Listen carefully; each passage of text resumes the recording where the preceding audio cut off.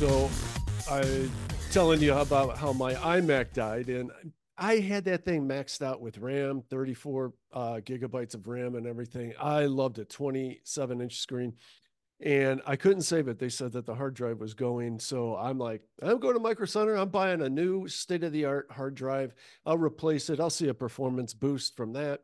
Anyways, I think I killed the motherboard in the process. So then yesterday morning, I had to plan what my entire new system would be for the next 6 or 7 years. So I got the Yeah. M2 Studio, and it's Oh, called wow. M2 because it's Apple's new silicone Yeah. M2 Yeah. chips, which are wow. So I did a huge performance upgrade in the process. And Mac stopped really updating their iMac system.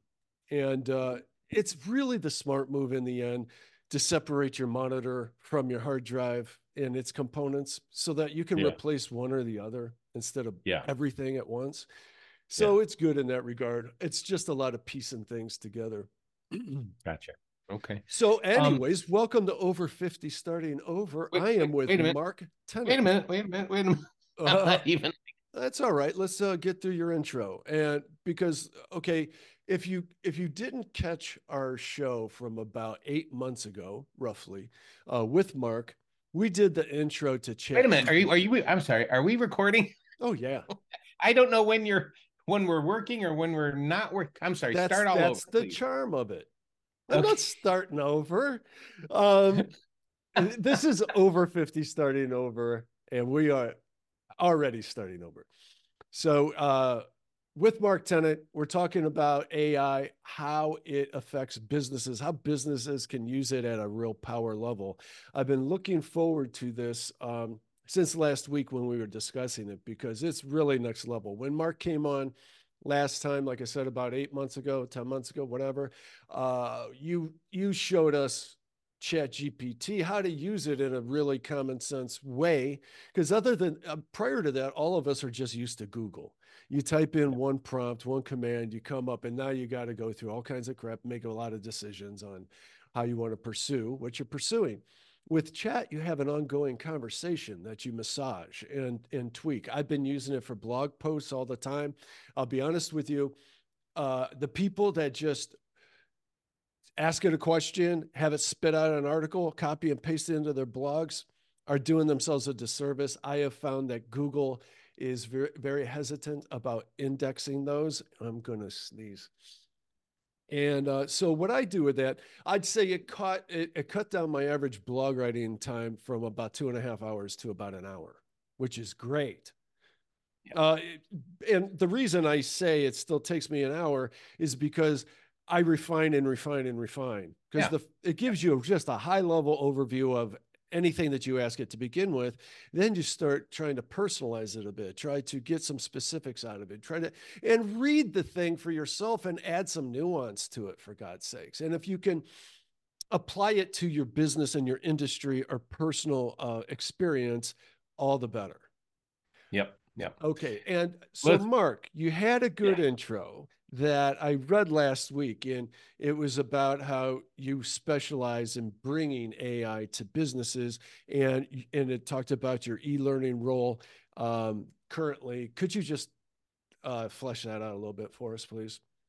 Sure. Yep. I'm Mark Tennant. Hey, everybody. Good to be with you again. It's always good to be with my buddy Barry. So I'm by day an e-learning developer for Philips, the medical manufacturing device company out of the Netherlands. I actually create learning materials online, video, audio. We also use 360-degree images, 3D models. And essentially what we do is we create training material for our field service engineers around the world to fix our equipment. So, and I was in IT long before that, so everything's kind of like dovetailed into everything. And in November of 2022, when ChatGPT was released during the last week of November, all of this culminated to where we're at now. And the first time I saw it was just amazing. I had like a 2 or 3 day advanced access to it before it was actually released through a friend of mine in the DC area. And I was talking about it, and it seemed like a constant 3 days. I was here at this computer in front of it, just experimenting with it. It's And we've so come a up long your way. alley. I And mean, we've come it's a so long up way your alley. between You then and you now. think like So, an engineer, you know? I'm sorry, go ahead. well, but it's really that's kind of where we're at. And I found over these last however many months it's been, 18 months or so, or whatever it's been, that the best thing to do is to just start learning it. And as we go through our little talk today, I've got a lot to talk about, a lot of relevant things.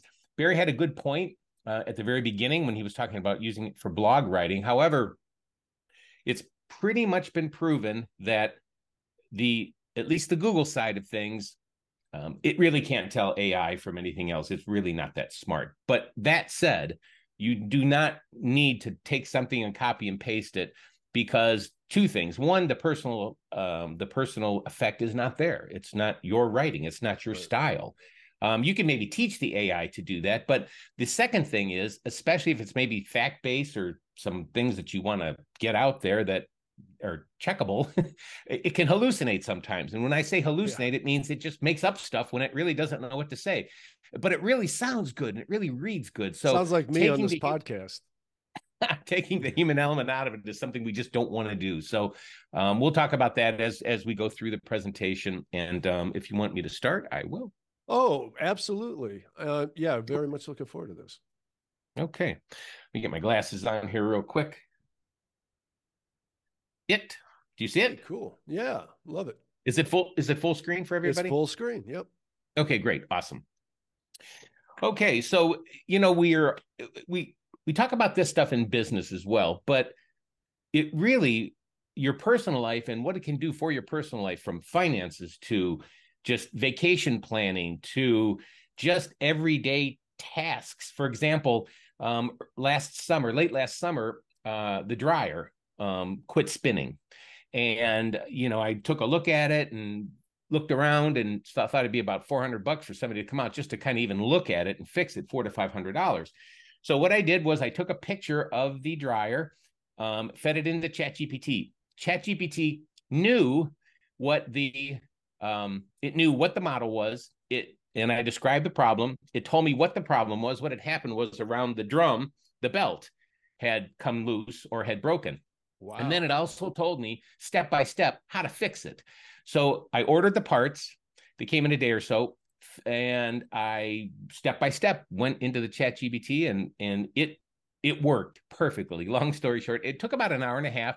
Had to have some help. That's great. But it works, and it still works great. And so the part was, I don't know, less than $20 for everything. Mm-hmm. And so I got to save myself some money. So this stuff not only works in a business sense, but in your personal life as well. And I actually have two examples of that we'll go through here this morning. I have a couple too, but I will say that's funny that you brought up that example, because I have a dryer problem right at this moment.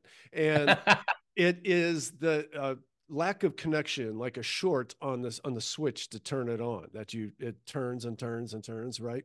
And every hardware guy that I have talked to over the years says, do not buy a new one. If you can just change out a part on an old one, for God's sakes, do it, because they're made so crappy today. And so I'm going to try this. I can't imagine how Chat deciphered the entire model from a picture, though. Well, it just knows. I mean, all these years and all of this data it's fed. I mean, it's not only text, images, videos, but there's also graphs, charts, owner's manuals, things like that. Wow. The amount of data that it's been fed is just unbelievable. So we'll talk about that as well. The one thing, Barry, that I wanted to do, and I'm hoping that folks can hear the audio. Nice.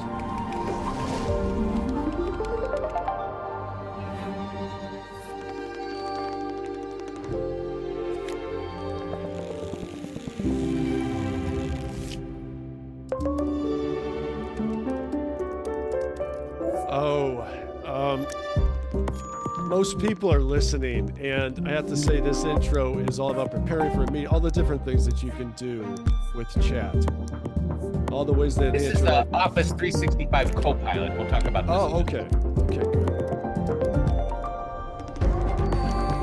So Copilot is just based on a chat module, right?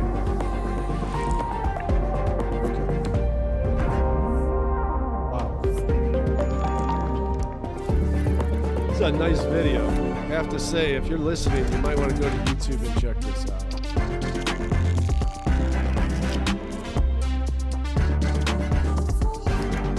I've done some sales emails with chat.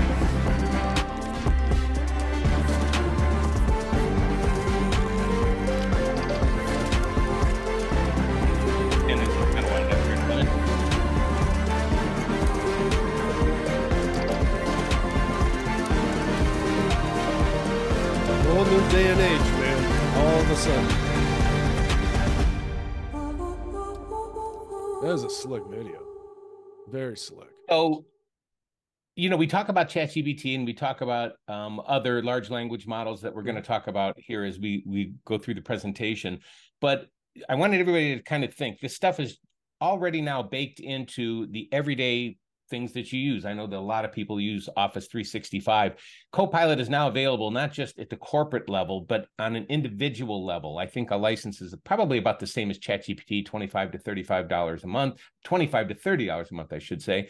And then, of course, they have enterprise versions as well. But Copilot, which is the AI end of it, and the people that make ChatGPT is OpenAI. So Microsoft and OpenAI have entered into an agreement. So a lot of what you see essentially is GPT from OpenAI, but they've incorporated into their Office suite. So not only is it in Word, and it works really good in Word, PowerPoint, Excel, the data is quite not there yet, but the model is still learning.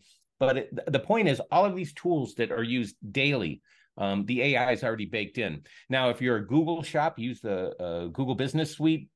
Their Copilot is called Duet. Same idea, good writer.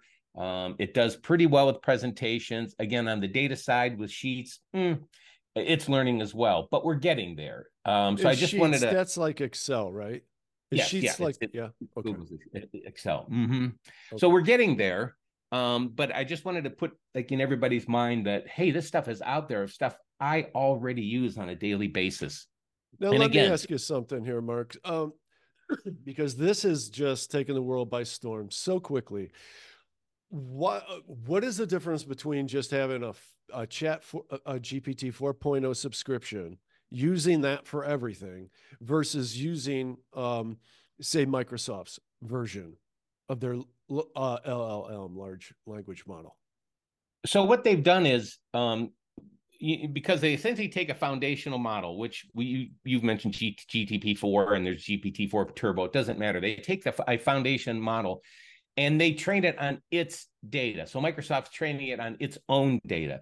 Everything that it's learned about its Office products for the last 20 years or whatever it's been, user data, how people use it, all of that has figured into their large language model that created Copilot. Is just what we saw. So the difference is it's special. Copilot and GPT-4. Copilot is trained on Microsoft's data, exclusively their data, plus the foundational work that obviously that the large language model offers. And when I say foundational, then the normal things you would say, I guess it's kind of a basic version of ChatGPT, if you will. But then with their own data and being able to incorporate all of their stuff into it, they've come up with this product. Same thing with Google. And Google has a search engine itself, as we all know, but there's a portion or a large language model attached to that called Bard, which we'll talk about as well. So really the only difference is between most of these models is it's trained on that particular company's data as opposed to just a ChatGPT out of the box or something you pay $20 a month for. Okay, very good. At what point, at what entry point should small businesses be looking at these things? Like, okay, here's what I'm trying to say.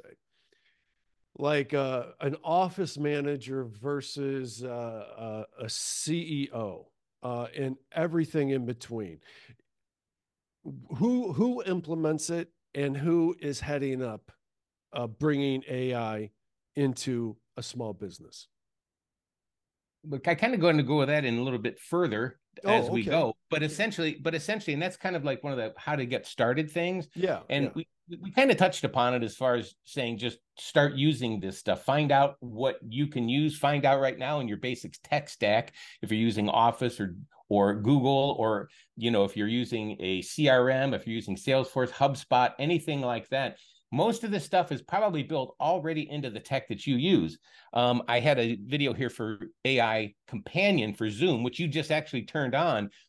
I won't play the video, but this is amazing. The ability for it to summarize, and you'll see when we're done, the ability for it to summarize, the ability for it to assign tasks, the ability for it to bring somebody up to speed if they come in the middle of a meeting. It's wow. Unreal. And of all the products that I've seen with the AI baked in, as of right now, between 365 Office and this, I think these are the two best that I have seen. I'm not saying they're the only ones, but the two best that I've seen, their capabilities. So to your question about where to start, it would, it's obviously going to have to come from, depending on the size of the business, but obviously some kind of senior management. And if the senior management folks don't really know too much about it, maybe somebody else in the organization does. But a lot of times when they finally, pardon? They're going to assign that task to someone else. And that's kind of what I wanted to talk about, but we'll get to it. Go ahead. And usually it's usually a lot of times the IT person first, but we'll get to that here in just a little bit. Can I ask you something here? Sorry. Well, you're playing the Zoom AI Companion video, and I wanted to ask you, maybe it's going to get answered here, with this podcast right now that we're recording on Zoom. I got to tell you, a very draining and time-consuming part of doing podcasts is trying to figure out what to put in the summary, and then titles are very important. I have a hard time with that because we cover a lot of ground, a lot of different ground during a typical podcast. So I have a very hard time with those titles. I use chat on occasion to help out with that. It's still very difficult. But my question is, like from what you said a minute ago, can I, when we are done with this, click something in AI Companion that says, hey, give me a paragraph summary and 5 different title possibilities for this podcast? Is that possible? Well, essentially what it will do is it's going to create a summary of the entire meeting, and it takes about 5 to 10 minutes, depending on how long it is. If it's an hour, I've found it takes about maybe upwards of, it's closer to 10 minutes than 5 minutes. Mm-hmm. But when it does, everything is structured in a summarization. And let's just say if it was a business meeting and, Barry had to do this task and Mark had to do this task, it actually recognizes those things. So to answer your question, it doesn't have a chat feature built in where you could actually say, hey, how does this, make this better? What I would do is copy all of that and then use ChatGPT or any other large language model or, chat tool, and it will help you do that. Okay. So I would imagine something probably will be baked into AI Companion that will allow you to do that, because I'm thinking a lot of people ask the same question you just did. Why can't I just ask you to do it and format it the way I want it, as opposed to going off to something else? So I would imagine, we're in such early days in all of this. Things like that will probably happen. Let me ask you this one. Yeah, it will help you when you're putting your show notes together and the notes for the podcast before you publish it. It definitely will. Well, I'm sure this is probably coming, but it would be really nice is if it would transcribe this automatically and add captions. That would be super nice. Well, I think there is I think I already was a transcribing ability for it. Although I don't know, there's probably better people out there that are better versed on Zoom than I am. Where we work, we use Microsoft Teams more than anything else. Comparable, but not the exact same product. But I would have to think that ability is there. But if not, you could always take the audio from this and, ChatGPT could do something like this if you upload it, or some other tool can do it. So you might not have to be able to do it on the Zoom platform as it is right now, but there's other tools out there that will help you transcribe this, Barry. I know there's been third-party tools for years that have done this. What are we looking at here? Google, how do you say that? It's Lumiere. And this was just released last week, and I've got to show it to you because it is really set. Well, it dropped last week, but it hasn't been released to the public yet. It says text to video, and I'm going to say again, I know most of you listening. I guess I'll try to summarize a little bit, but I would really encourage you to go to YouTube for this one. Well, it's not very long, but I think people will get the idea once I play this Okay, really quick. cool. Okay, we're looking at a turtle in the water. High quality video generation.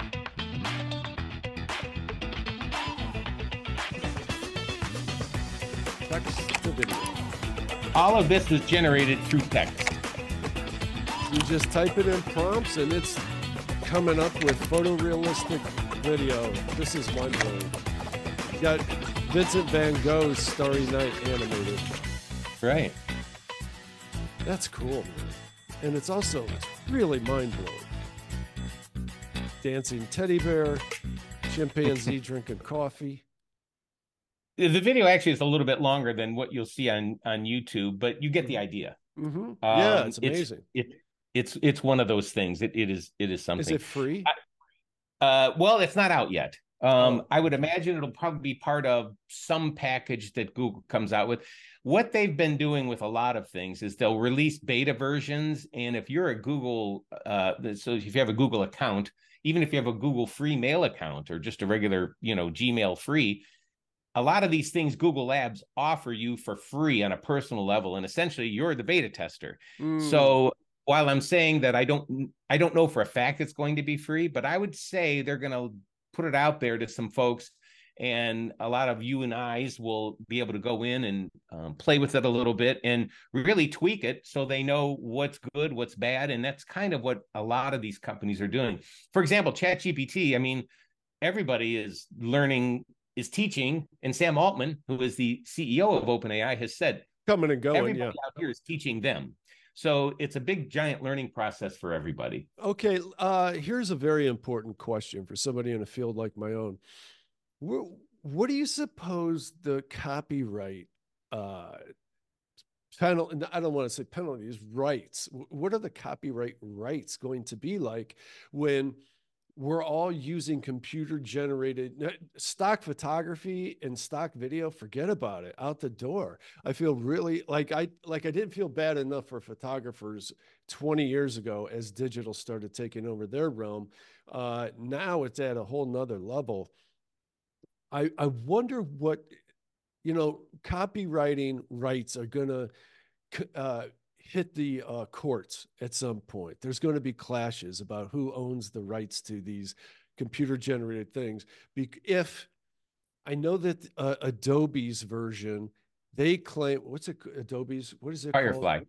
Firefly. Yeah. They claim that they generate their AI from all of their own copyrighted imagery. So there's never going to be a problem with rights to that. Everything else looks like a free-for-all. I was installing new software last night, and Adobe's asking me if it could access my hard drive, my files, for this purpose, to take information from their AI. They would steal parts of my image if I let them. Well, you're a subscriber to the Creative Cloud, and you're an Adobe customer, so I would imagine there's probably somewhere in that long terms of service that says, but I think you can opt out of that, to be honest with you. I did opt out of it. That's kind of my point. So I think that as far as copyrights and stuff like that goes, I think we're going to see some things in the courts that they're going to have to straighten some things out, come up with some laws and figure it out. Well, I can tell you this, that the Supreme Court, U.S. Supreme Court, has already ruled that anything that's generated through AI, you cannot copyright. Songs, videos, photographs, you can't do it. Writings, books. You can write a book, you can publish a book, but you can't copyright that book if AI was used to generate. Now, there's probably a certain portion of that. So that is already out there. Number two, there's a lawsuit actually now that Getty Images has brought against OpenAI, and that was with Midjourney, which is a text-to-image generator. We're going to show you that. We're going to show you that here in just a little bit. But what they've done, and the reason they thought that some of their stuff was maybe used to train the Midjourney model, was the Getty image watermark was seen floating in like the sky or something of some pictures that were produced with Midjourney. So, that's a pretty much, I don't want to say a slam dunk, but I'm sure the attorneys go, it just didn't make this up without actually being trained on these things. Mm. So that's, to the copyright thing. Yeah, that's it. Now, as far as, and if anybody's wrote a book, it's probably the model has probably been trained on it. It's most likely the model has been trained on it. So for the courts to decide that, that's really going to be something, not a lawyer, obviously, but I think my thought is what we're going to have. I think it's going to be kind of a blanket.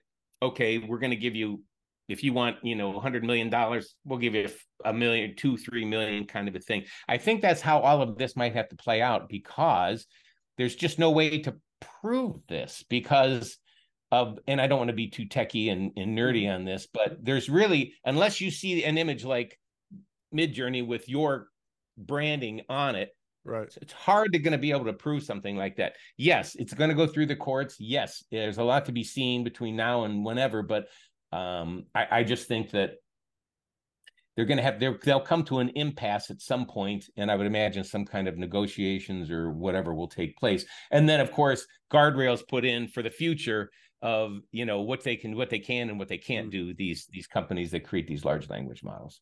Okay. So let's just. I wanted to give the warning before we actually went any further, because parts of this presentation may become obsolete before it's even all over and before the end of this podcast, depending upon when you're going to watch it, just because everything is coming so fast. Yeah. So depending upon when you watch this, some of these things that you'll see between here and the end of the presentation or the podcast will, might be better, upgraded, might be go away, replaced with something else. So just know that. So we talk about generative AI, Barry, and I guess when we say generative AI, that's what really people just say AI now. But essentially, there are different parts of it. And the generative AI part is the part where it's generating something that doesn't exist, never existed, off of a text prompt or a voice prompt. Essentially, that's really what it is.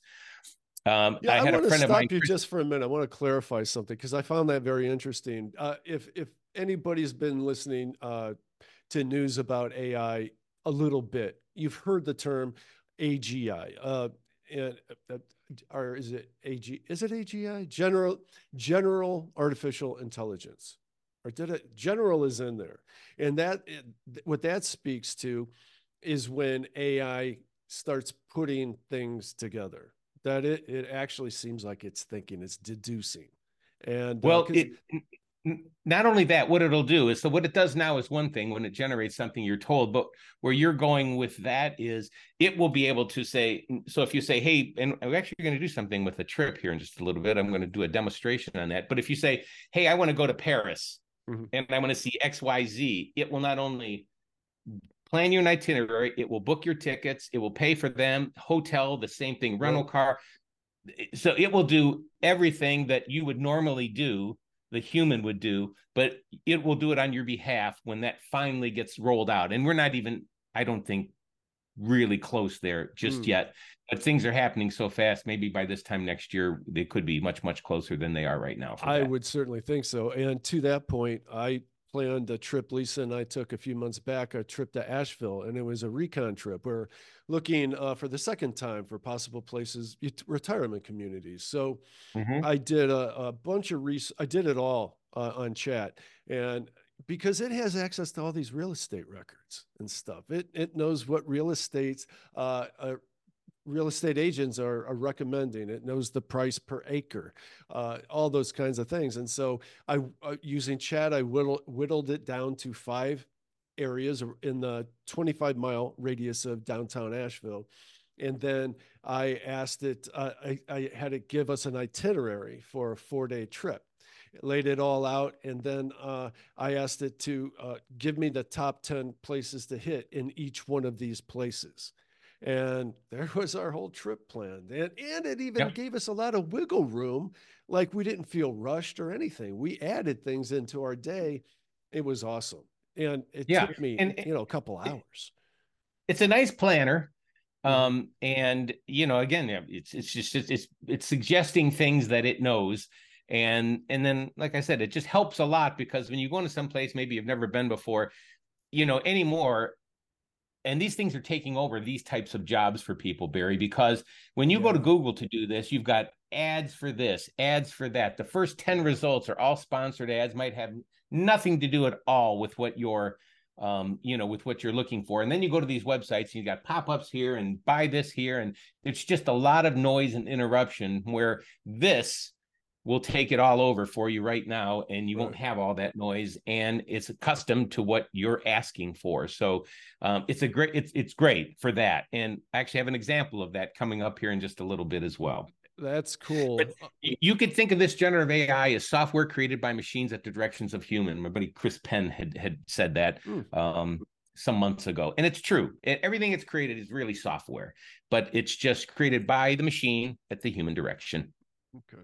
So we all know, we've talked about it, what it is, but essentially, as we said, how does it do this? Well, it identifies these patterns and structures and everything in it, and it just continues to learn. And essentially what happens is, and I'll give you a really quick example of how it all started out.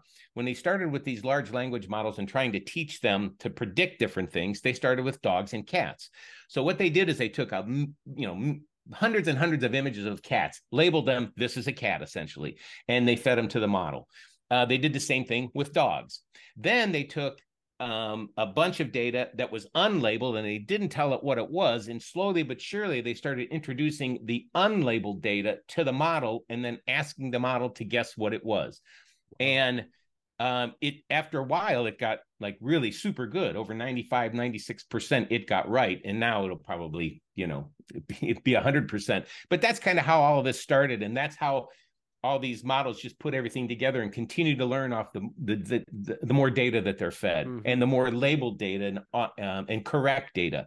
So as in the term of IT, and you've heard this before, garbage in, garbage out, it's really, if you put garbage into it, you're going to get garbage out of it. So that's why it's a tedious process. And there's a lot of human involvement with something like this. I was involved with an AI product manager course I took last fall from the Udemy Academy, and they actually had us look, and they actually have jobs. You could actually go out and get a job doing this, where you look at images, you look at videos, and you tell them what it is. And the model continues to learn and continues to learn. So there's a big human process with it to direct these models exactly what it's looking at, and whatever the goal is for that particular product or project. In my case, it was X-rays. We had to analyze children's lung X-rays that had pneumonia, clearly had pneumonia, clearly did not have pneumonia, and then somewhere in between. So it's kind of how all of this works. And really, that's amazing for the medical industry. Speed. And it's been doing this for a long time. I mean, radiology was probably one of the first involved with this machine learning. And I know when I was at Case Western Reserve University in Cleveland, 10 years ago, there's some researchers that were doing it there, and now it's gotten even better. So yeah, the more these models continue to learn. But what people really don't know, and a lot of times people ask, hey, what does it do when you ask it a prompt, ChatGPT? It probably just goes out to the internet and grabs an answer and brings it back. Well, no. With ChatGPT in particular, the last time it traversed the internet was April of last year. Before that, it was September of 2021. So if you were to ask it who won the Kansas City Chiefs Baltimore Ravens game last Sunday, it probably wouldn't know it unless it got it from another data source somewhere, not on the internet. So what it does is it just takes all of this data, and when you ask it something, really essentially what the AI is doing, it's guessing the next word, but with terrific accuracy, because you see how fast the words come up on any chat platform once it gives you your answer. So, and all of this is surrounded by a skill that few people have right now, which is the prompt engineering and properly learning how to write prompts to get the right information out of these models that you want. Now, there's something to be said for coaxing it along too, because I'm thinking about last week, you and I were talking, and you said using ChatGPT 4, you told it to create a picture of something, and it said, I'm sorry, I don't create pictures. And you're like, yeah, you do. You created a picture for me last week. And it said something like, oh, I'm sorry. Here you go. Here's your picture. Right. Exactly. And it happened again yesterday with something else.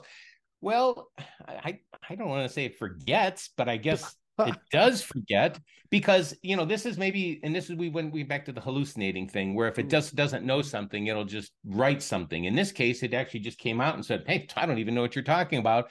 And until you jogged its memory, if you will, gave it a little, Wow. boot bump. And then it said, Yeah. oh, yeah, heck yeah, I do that. That's right. Here is the image that you wanted.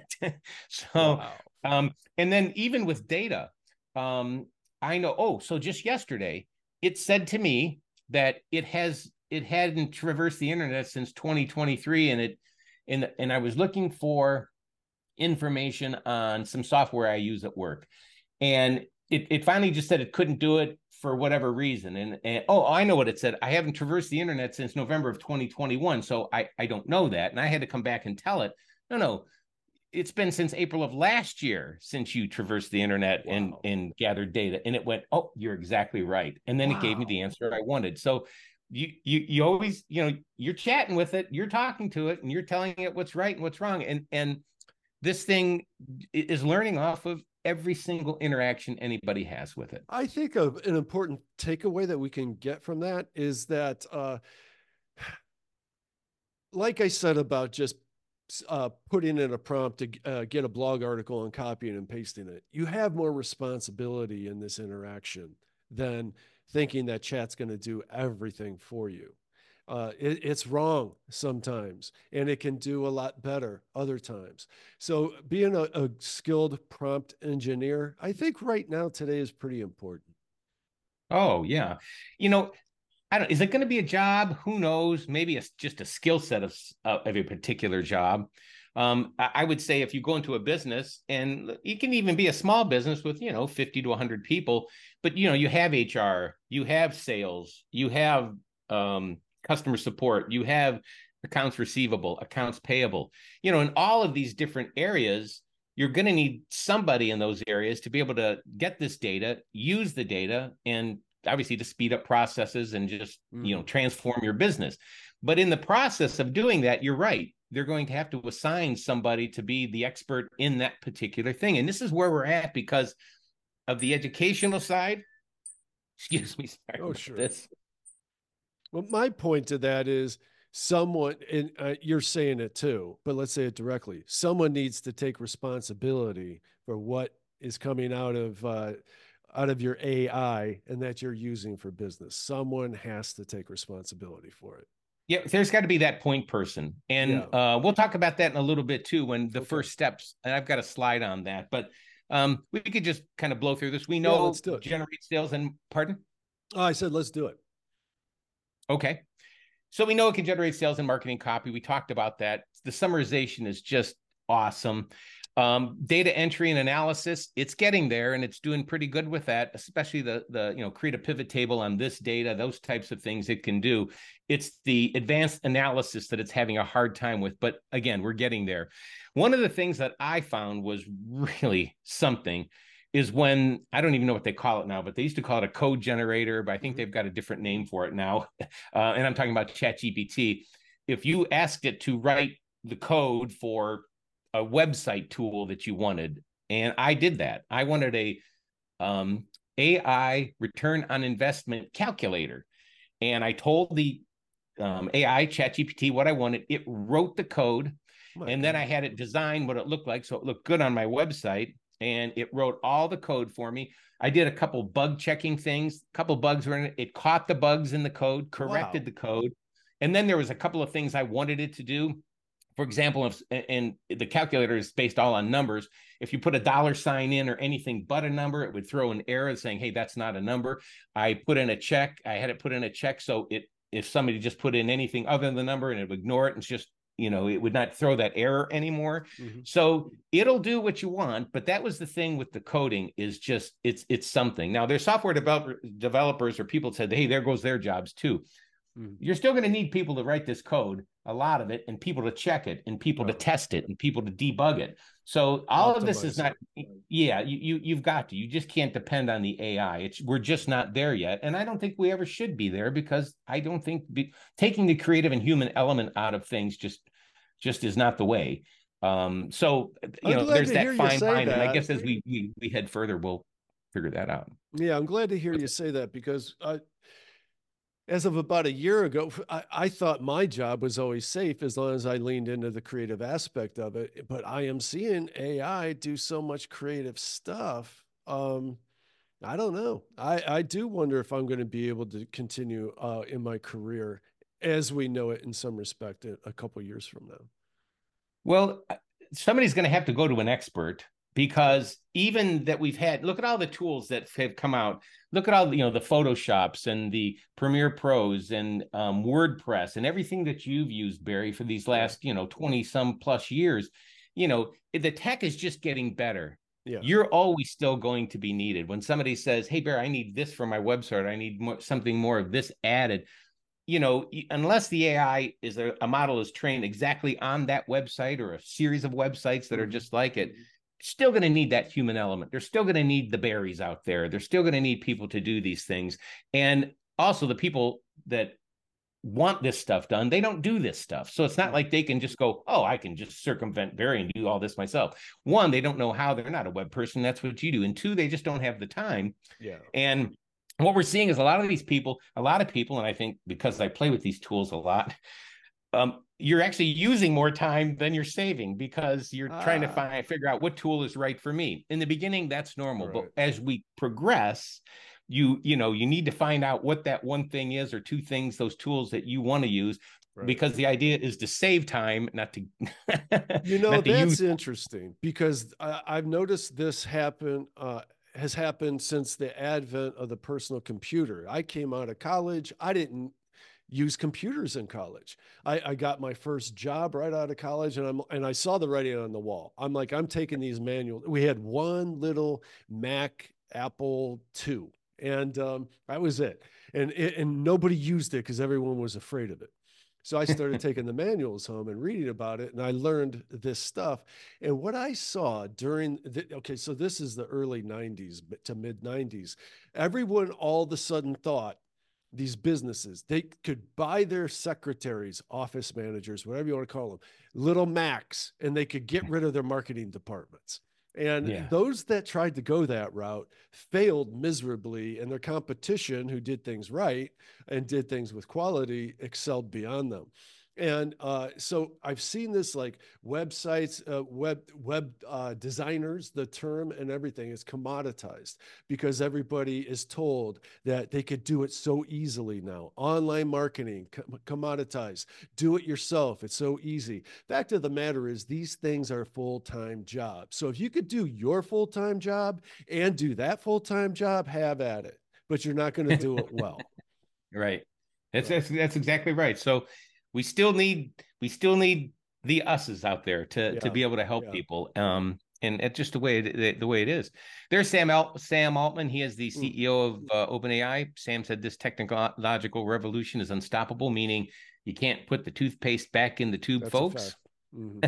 And then we've seen, I think a lot of people have seen what the AI, what the UI looks like on ChatGPT. If not, chat.openai.com. You can go there and sign up and start playing with it. You can go to bard.google.com and start playing with it right within Google. So there's all kinds of ways to access this. Yeah, it's nice.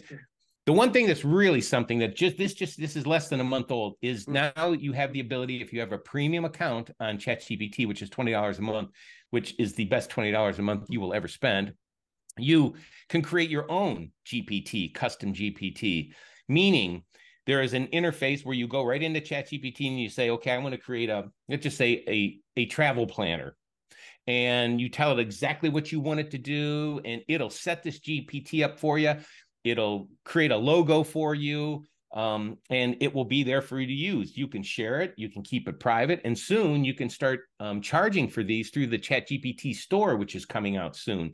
So now what the OpenAI folks are doing is letting people essentially do anything they want on their platform. And they're using this data to get their model better and to get people better at doing this. So let's just say you have let's just say make it exclusive to Ohio, since this is where we're at. You've got a GPT. Anybody's coming, they can use it to Ohio, and vacation planning, home, really anything that you wanted. You just keep training and putting the different data into your GPT, just like you normally would anything into ChatGPT, and your little itty bitty model will continue to learn and continue to get better. And that's all available right now for you in GPTs. I can go much deeper in that, but we'll just suffice to say right now, check that part out. There's tons of videos and blog posts out there for it that really, really get into the weeds. If you want to go there and create your own GPT, if you have an idea, do it, because it's fascinating. Well, for me anyway, and it's pretty cool when you can make that stuff yourself and people can actually use it. Yeah, that is fascinating. So we know, again, we went through the sales and marketing thing, but, writing custom email subject lines, we've done that. Sales emails, welcome emails, cold emails, anything. And as Barry said, from the start, do not take what comes out of there and not add your own human element, and actually check to see what it's saying, because something could be wrong. And it happens quite a bit. So the human element, no way, no how, no fashion can you get rid of that right now. We talk about content creation, strategy development, and those types of things. All can help with ChatGPT.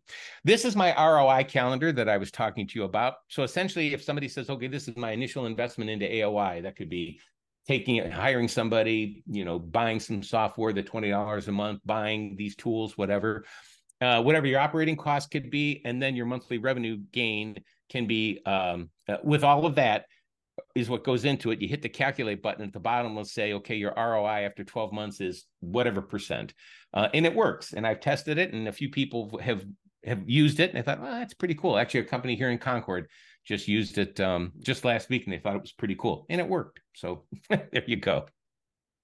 So there are similar writing solutions, as we call them, or similar chat GPTs, Barry. And I've got two slides. So there's Bard from Google, and you can, I guess, put these in the show notes, but it is bard.google.com. You can go there right now. And it's, again, set up a lot like ChatGPT in that, you're having a conversation with it. Is there any advantage? Platforms, I'm sorry, it's free. Okay. And so it's attached to Google. So it uses the internet definitely a little bit more than like a ChatGPT does, but it is built on the data that Google has collected all these 25, however many years it's been. So there's a little bit of a difference there when I say about traversing the internet with ChatGPT. It does it, when they tell it to, where Bard, I suspect, is doing it in real time. Okay. Now you have Anthropic's Claude.ai. Claude is great. Now I thought it's probably the best for data.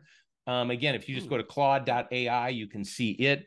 Their Copilot is actually baked into Microsoft's Bing search engine. So if you go to Edge, use their browser, and you can even use Google's browser, it doesn't matter, but just go to Bing, and then Copilot is right there. And if you have a Microsoft personal account, like a Hotmail account or an Outlook account that's free, you can use this. It's free. Now, the one on the lower right, pardon? Do you have an opinion on Copilot versus, say, Bard? Or that they work, they're pretty much the same. I use Copilot on Bing almost every day, because at work we're a Microsoft shop, and it's just easier to go there because my browser is always open to it. But what you get with the Copilot in Bing, that AI companion, that is essentially ChatGPT 4. It can create images for you. It can do pretty much anything the paid version of ChatGPT does, but through through their search engine. Wow, so try it out. Cool. It's pretty cool. All right. Yeah. Now, pie, I love pie. I love pie too. Apple pie, peach pie. We're talking pie, PI, guys. PI. Pie.ai is great because it really holds a conversation with you and it learns more. It always asks you questions about different things you're doing. Like if you ask it to, I don't know, come up with a recipe for a really good Italian sauce, marinara or something, it will ask you, do you like oregano flavor more, or maybe basil? Do you like a little less garlic, it'll ask you these questions, and it's more conversive than anything, really. It's great. It's pie.ai. It is free as well. Yeah, I'm sorry I interrupted. I had not heard of this before, but it is pi.ai. Correct. Yep. Yeah, pi.ai. pi.ai. No, .ai. Right. And then we also have other writing solutions. Now, some of these are paid, like the Jasper, and Jasper's been around for a long time as a platform that people write on, and it would give suggestions and those kind of things. Well, now AI is baked into this. So it's a paid tool, but it does a really, really good job. Perplexity, I believe, it's free. and it's kind of its own little large language model. Writer, that's another one that is a paid platform, but there might be a free version of that. But up in the upper right, Grok, that is, I think it's how you pronounce it. That is Elon Musk's large language model, and that comes with the premium version of Twitter. X is what it's called now, and you could use that language model with that. So there's a paid subscription to that. So the point is, there's a lot of different solutions out there to learn to write with and use as writing assistants. Mm-hmm. And as we talked earlier, don't get caught up in using every single one. Find one, maybe two that work for you, because the idea of these things is to save you time, not to make more time. Mm-hmm. So just, and then I think when businesses say, okay, well, when we're going to invest in this, what do we invest in? And I would say start at your tech stack now and go from there. And I think you'll come out okay. We talked about prompting, Barry, and which is one of the most important things. And I'm looking at time. We're probably getting short, maybe on a little bit of time here, but we wanted to talk about prompting because it's right now the best skill you can learn as you're learning these large language models and seeing what they can do and what they can't do. Essentially, it's just telling the AI what you want it to do. And, you want to add a little element of creativity while you do that. It's usually in a text format, which you're telling via a prompt, but voice is coming with the mobile app for ChatGPT. You can use voice and it will respond in voice. Anyway, so prompting, I say, will be a sought after skill set. I'm not sure if it's ever going to be a full-time job, but I guess I want to speak to that for 1 second. On This Old Marketing with Joe Pulizzi and Robert Rose. Joe Pulizzi is the father of the Content Marketing Institute here in Cleveland, and really an incredible guy. They had a conversation about this. Joe said that he thinks prompting will be like the HTML engineer of the early 2000s or late 90s. Like it would be a big deal for a small period of time, and then it will get commoditized right out of existence, basically. Well, I've heard him say that, and I would like to know, but he never offered how it was going to be replaced. You're going to have to tell something what you want. It's not going to read your mind on what you want. But Neuralink, well, they just implanted their first Neuralink into a human brain about 5 days ago. Well, I think right now there's not many people out there that let somebody put something inside of their body for something like this. I just don't think people are there yet. Maybe they'll get there. Maybe so we're gone. Yeah. But I just don't think people are there yet for something like that. I think that's more from if there's a medical condition or something that's helping that person. But I just don't think voluntarily somebody's going to put something inside of their head. That'll happen so quick. But for right now, paraplegics that can now use artificial limbs, and then people with Alzheimer's, it could cure Alzheimer's. And for families dealing with those things, hey, all for it. But that's where it's going to start. And then after that, for sure, it's going to hit into the business world. Hey, we could speed up your creative thinking by threefold.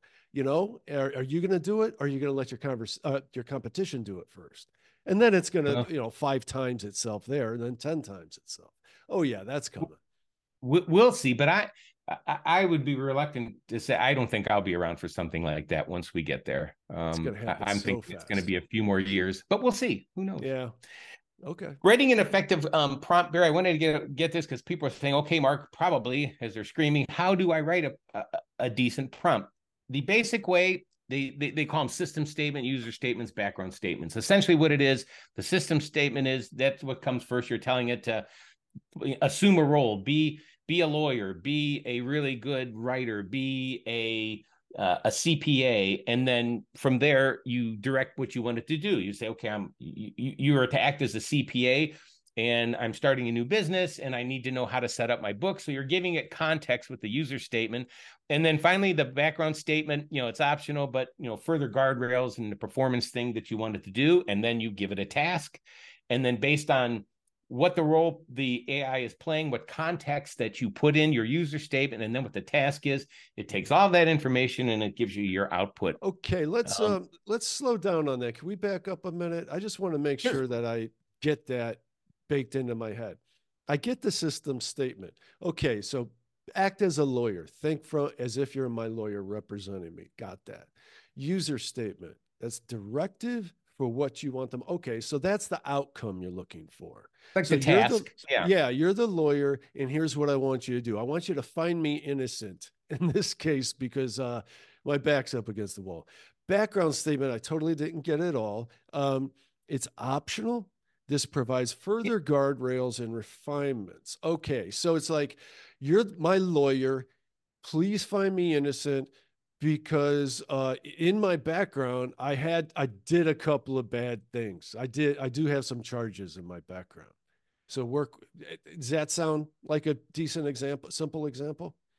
Well, yeah, I mean, I guess, because you're using all three things, but maybe let's just say we'll just do a travel planning. You are an expert travel planner. People seek your help around the world. I always embellish the role. I always tell them how great they are, that they're some of the top in the world, kind of a thing. Whatever you want to do to really, really embellish and tell them how good they are at that role, so they get the idea. And then you tell them, okay, I would like to plan a trip to Cleveland, Ohio, essentially a 7-day trip. And then in the background statement would be, okay, I want to see, places like the Rock and Roll Hall of Fame, but I don't want to go to the art museum, or I don't want to go see the orchestra, but I do want to see restaurant. So you're really in the background statement providing more context, what you want and what you don't want out of the output. Yeah, you're refining at that point. I got you. Okay, thank you. Thank you. Let's move on. For sure.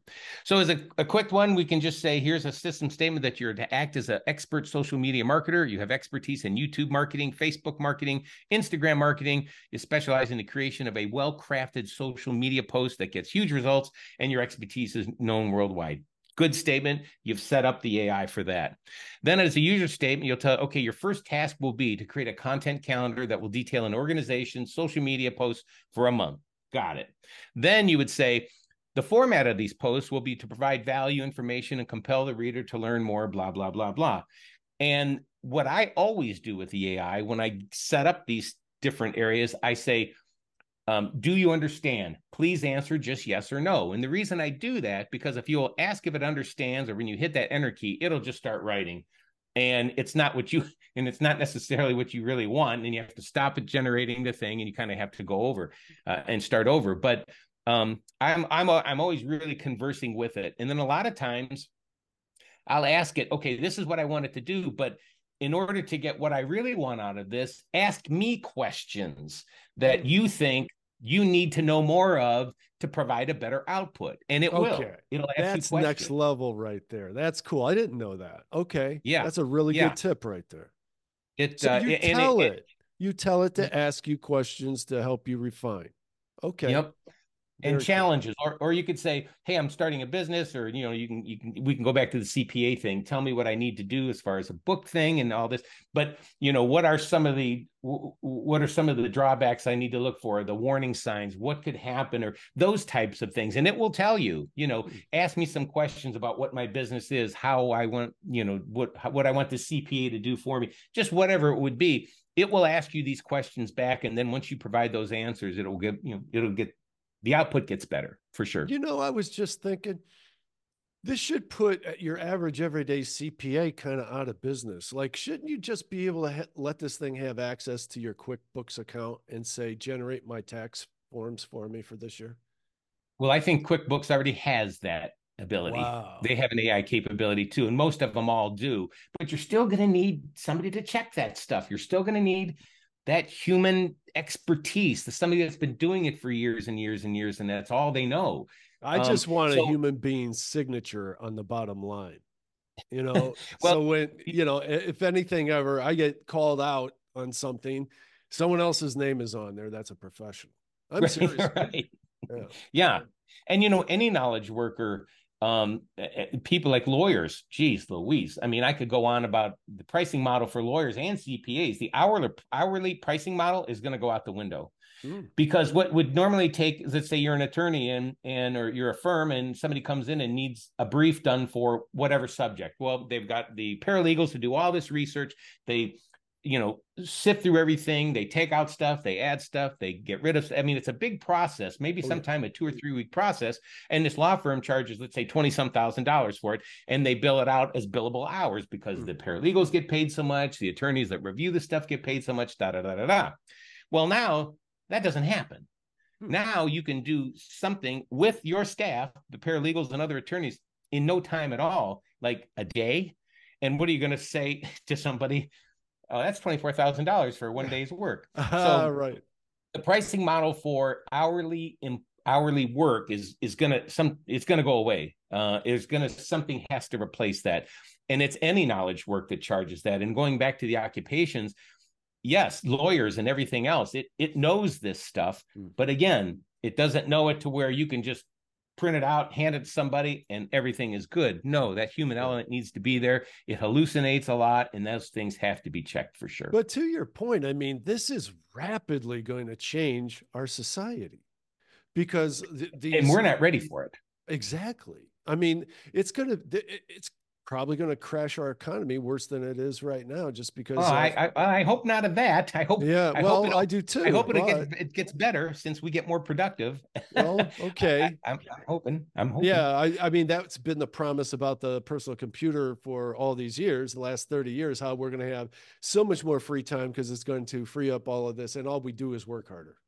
Is basically what has happened. Well, you take on more work, people, because you've got the computer. If you didn't have the computer, you couldn't do it. But yeah, no, there's something to be said about that. And that's why I said it a little bit ago, don't use every one of these tools. Find one or two. Yeah. Again, your existing tech stack probably is enough right now for you to get started, and just learn it from that way. So, good. And on the screen really quick, just a little more of a user statement, Barry. In this case, write 3 posts for this, use hashtags, da, da, da, da. And again, adding a little more context to the prompt. Okay. So the AI integrations in daily work, I created that picture to the right, and that is an awesome picture. And I had it do it in the style of Picasso. Okay. I was going to ask that. And that, and that's what the image came out. Wow, I thought it came out pretty well. Yeah, it's a great picture. Yeah, and I think the prompt was show me a young girl working on a computer, intently looking at her screen, something like that, and in the style of Picasso, and that's what it came out with. Wow, it did pretty good. Dude, pretty good. Oh, first of all, always got to count the fingers, because you very often have 5 fingers and 1 thumb. I've been working with that too for a job in particular, and it has a hard time with fingers. And text has a hard time with text too. How do you if you're going to add text to an image, tell it not to add text, and then do that in Photoshop or some other tool. So I've had to do that before, but yeah, it's funny. Fingers are something, also medical instruments as well, like stethoscopes. In my job at Philips, I actually was trying to get a clinician to make a clinician, and they were really good, but these stethoscopes that they had around their neck looked like, I didn't even know, they looked like they were changing oil or something in a car. It didn't remind me of a medical stethoscope. So they have, with certain things, it has trouble with fingers, text, those types of things. So again, that's another thing these image generators can. I think it's a dimensional thing, because your fingers, when you do different things with your fingers, they're crossing over and creating, I heard something like a knot in a rope crosses over outside of our 3 dimensions. With height and whatever the other one is. So we talked about Copilot. We talked about Duet for AI. Whatever you use, the Microsoft products or Google products, check them out. Everything is available, very, very affordable, and there's tons and tons of educational materials out there from the manufacturers themselves that they can really guide you on using these tools right out of the gate. So these text to image generators that Barry and I were talking about, essentially you've got Midjourney, you've got Adobe Firefly, you've got Stable Diffusion, and a few others that you could take a prompt and enter it into any one of these. It'll give you what you're asking for, but believe me, they're all entirely different because the models just have different ways of making these. And not only that, you could feed the same prompt to one of these image models, and and the image will be different every single time. And with these image models, image generators, there's a lot of refinement to these. You want it in a cinematic kind of style, or you want it in a real world style, or you want it in 3D, or you want it in the style of a Pixar movie or cartoon or anything. It will do all these things for you. And we'll show you here in just a second.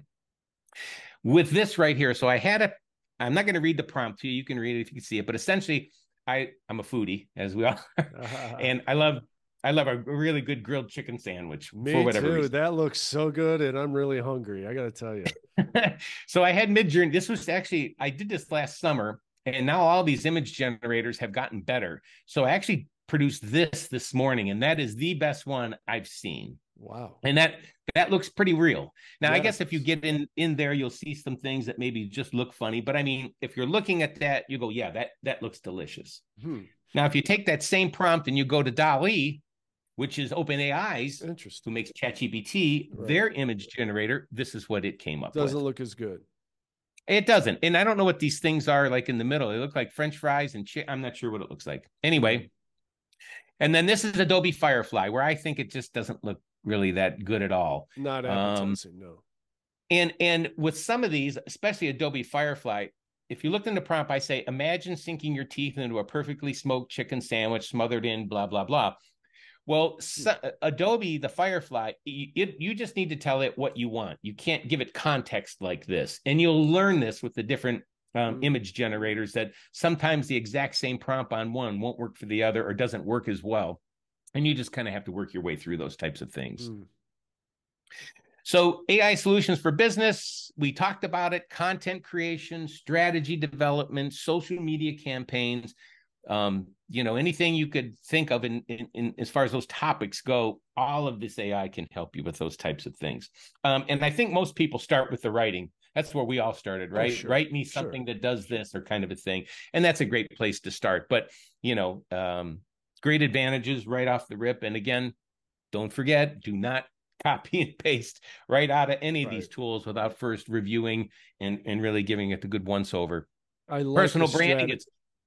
I like the strategy development part. A lot of times, I mean, I think it's kind of like the painter that is, you got to get over the blank canvas thing. So you got to throw something up there. I think strategy development is just that.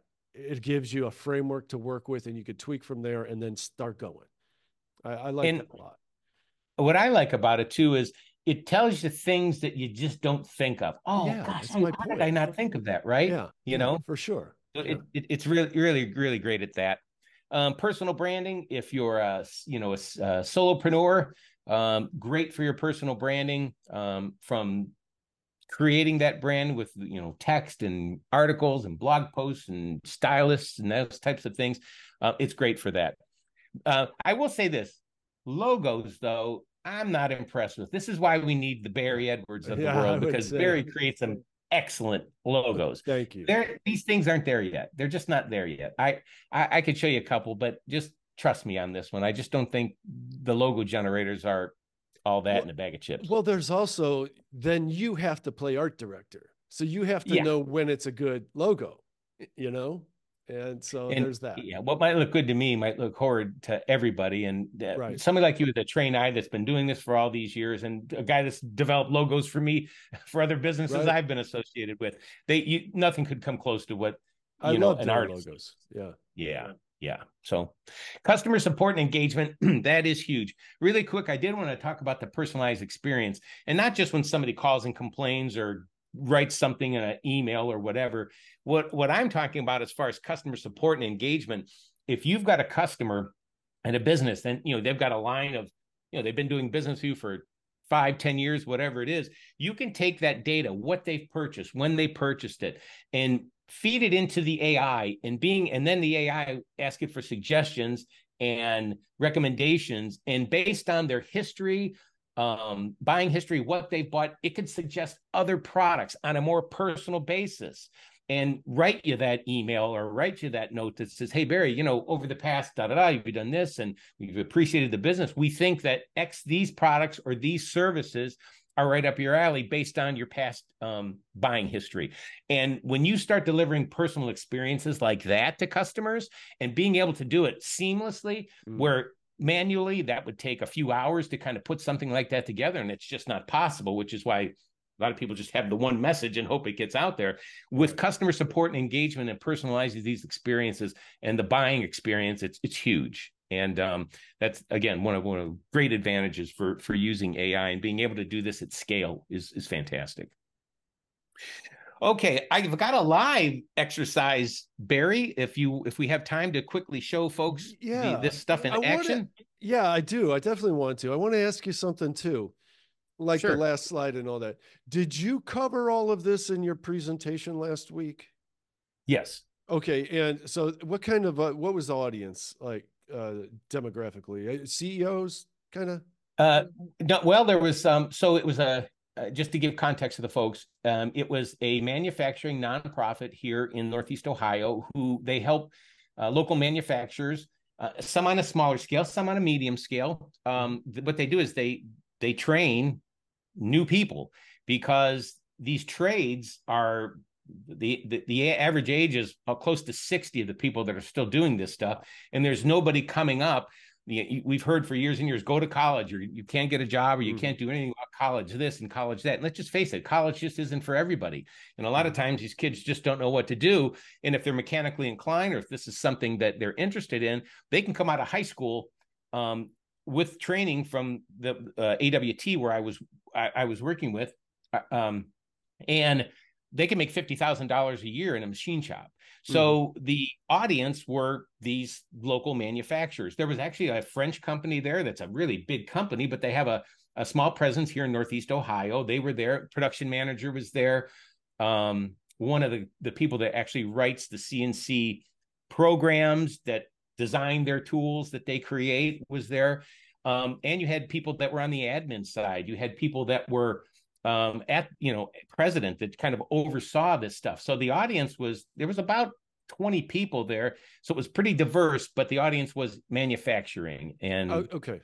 I wanted to understand the kind of minds that you were working with there. And then I want to ask you just briefly, what was the reception, like the feel of it? Did you feel like you're talking over their heads, or were they with you? And what were the kind of questions you got? That's actually a great question. And I thought I could get through this entire thing without saying, hey, that's a good question.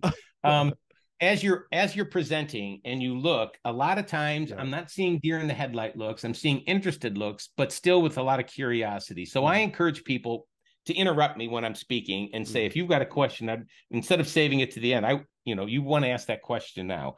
So we had a lot of people that asked questions during the presentation. So it sounded like they were engaged. And then the other side of that is people that I spoke with briefly and, saw the presentation and left. I've had them contact me and say, I know we didn't get a chance to talk, but I got to thinking after seeing all these things and what it could do. Can you come in and help us? Maybe talk to our folks and maybe do some education, those types of things. So the reaction was mixed, but it was all very positive. I'm happy to say, and that's kind of what we're going for. Well, I like that. I just wanted to see where our common people are engaging with this, what level they're at. I also want to give you a plug here that at the end of the day, you're not doing that out of simply the kindness of your heart. You are looking to get in and consult with companies. So this is good. And so I want to mention just briefly, we're going to go on here too, but I don't want to forget, marktennant.net. That's where you can get hold of Mark, and it's TENNANT.net. Thank you, bud. Okay. Let's move along, bud. Okay, real quick. So let's do a quick business example here. Okay. So let's do something really quick. So locally here in Northeast Ohio, there's a company that manufactures greenhouses for home use. And I thought I would use them as an example because a lot of people garden, a lot of people at least know about it. Summer's coming. I don't know. It seemed like a good topic. So essentially what I did was, and I'm going to put my glasses on here, I wrote a prompt setting things up for the AI. And I'm telling it, and we're telling it as a new prompt that, you are to act as a business advisor to a manufacturing company. I tell them your knowledge is vast and wide and da-da-da. You can read the prompt. You have a new client that is a greenhouse manufacturer, but needs a little help with their marketing. Can you help? Please answer just yes or no. And so it reads that and it says, yep, I can help. Again, it just you're telling it, okay, it's understanding what you want it to do. Now, then I tell it, so this website, this is actually a real company. We'll just call them ABC Greenhouse Manufacturers, but essentially on their website, they have 20 tips about, and this is, content about how to use a greenhouse in a home setting. So what I did is I took these 20 tips, went back to ChatGPT as part of this conversation, and I said, essentially, great. This client already has created 20 posts on greenhouse tips. Here are the titles of each of these tips. And it goes down and it sees all this. And then once it sees that, I said, understand so far, answer just yes or no. I will say this about Macs. I like Windows better and getting to Windows than I do in Macs, but that's another subject. Okay, please answer just yes or no, and it will come back and say, yep, absolutely, I understand what you're saying. So now this is where I tell it what to do. So I say, write 20 social media posts for Facebook, 1 post for each tip. And it comes back, and then here it goes. Wow. Now, what's really cool with it, a lot of times, see, it adds little emojis, and it just does that on its own. Wow. And it adds hashtags, and this is where, Barry, you were talking about, it puts something down on the canvas for you, on the piece of paper, on your screen. It gives you something to look at and go, yeah, I could work with this. Yeah, this is giving me a lot to chew on. I love it does the hashtags. That's awesome.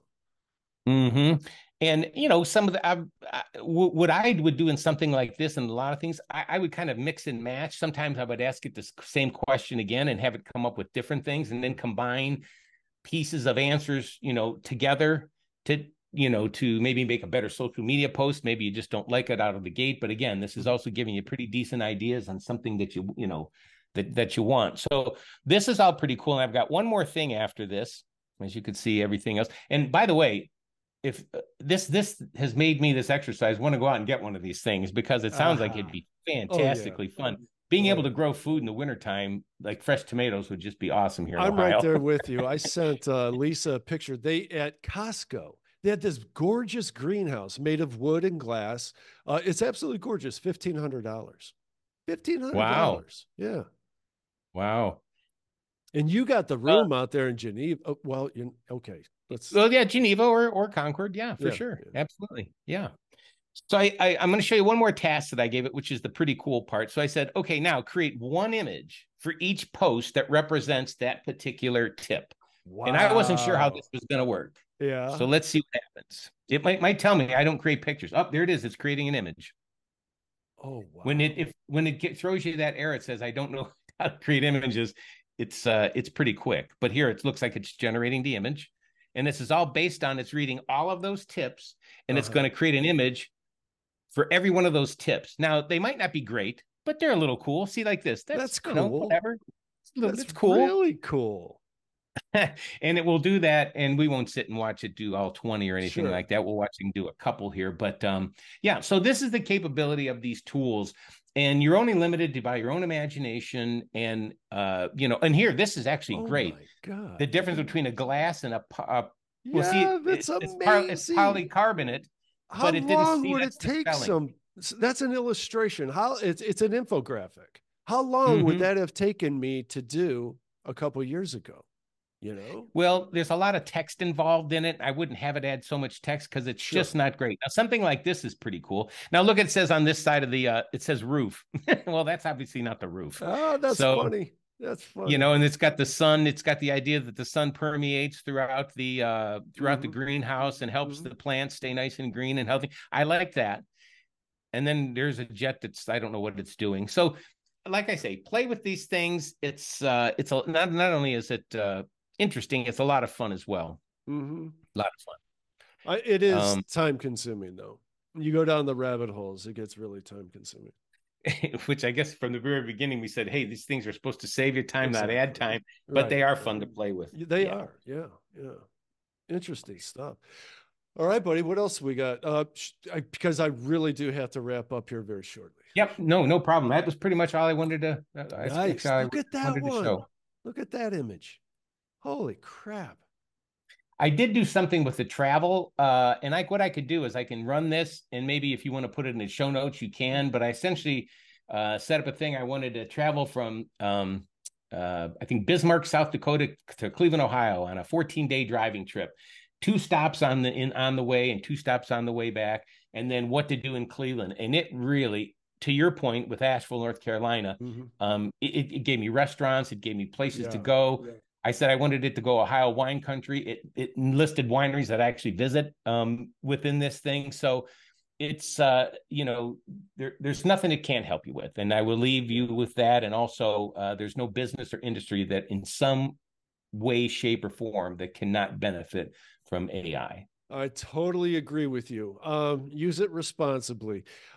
With that, I want to tell you guys, please go to over50startingover.com and sign up to our email list. Get all this dropped in your email box as it happens. Check us out on YouTube at Over 50 Starting Over. This is one of those cases where you got to see it to believe it.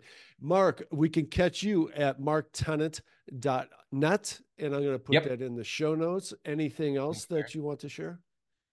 All right. Questions, Mark at marktennant.net is my email address. If you got any questions at all, let me know. Happy to answer them. Happy to talk. I can talk about this stuff all day, as you can see. I know. And really, I love it. Thanks so much for having me, buddy. Oh, I absolutely will have you again. Let's, keep us abreast of things. Once again, I learned a ton that I can't wait to put to work.